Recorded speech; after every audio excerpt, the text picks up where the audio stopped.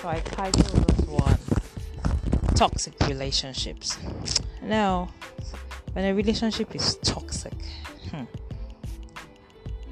but in fact, maybe not be in toxic relationships. What's a toxic relationship? A relationship that pressures you and you never get your best out of it.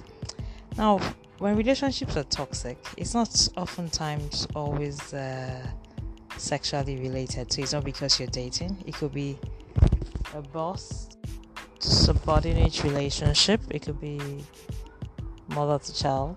It could be family based. It could be work related, and it could be sexual. The truth is, whatever type of relationship it is, when you're in a relationship with somebody that is toxic or that is difficult, you're only going to see the horrible side of who you are. If it's a boss or a team lead, trust me, don't even look forward to work. Your prayer every day is how you're just hoping to get another job. You wake up every day, your heart is probably in your mouth, and you can't even show your best. If it's someone you're dating, that things aren't just going well, trust me, your best can't be seen. Even when you act like you're in love, you want to make the person happy all the time, you are not at your best.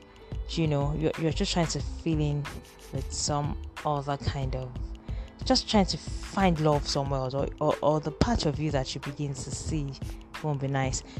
And if it's family too, say maybe father to child or stepmom to stepchild, and it's toxic, that child, or even if it's mother to child and they're not having a good time, that family member may say, I'd rather just run away, and you just won't get the best of that individual. Like Adekunle Gold said in one of his songs, and I'm going to play that for you when we're done in this show. He said, some people are worse than pandemics.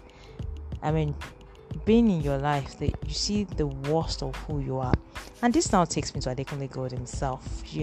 I don't know what relationship he is in at the moment. Probably his manager, his PR person, and it may not even be his marriage. But we're seeing a completely different person. And Adekunle Gold that has changed.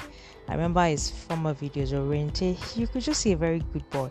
Now, I'm not saying the way they dress him up is bad. It's a showbiz. He has to look like how his fans want him to look. But right now he's having tattoos on his body, he's singing high. It's almost gradually becoming a shadow of himself. You want to ask him, what relationship is he that is toxic? Is he a relationship with his PR manager? Is he a relationship with his...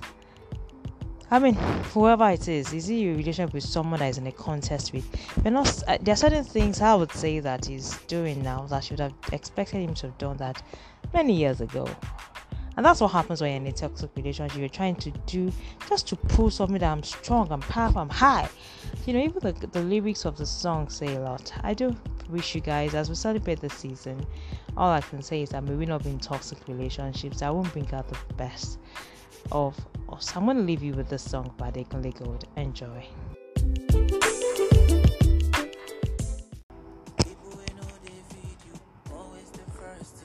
About your life, look at the irony.